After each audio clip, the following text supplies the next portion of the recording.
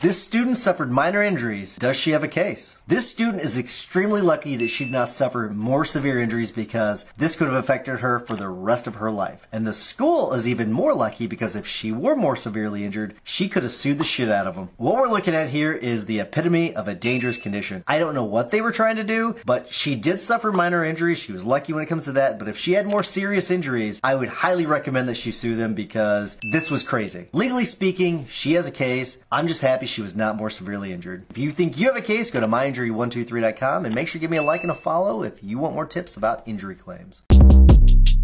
Shortcast Club.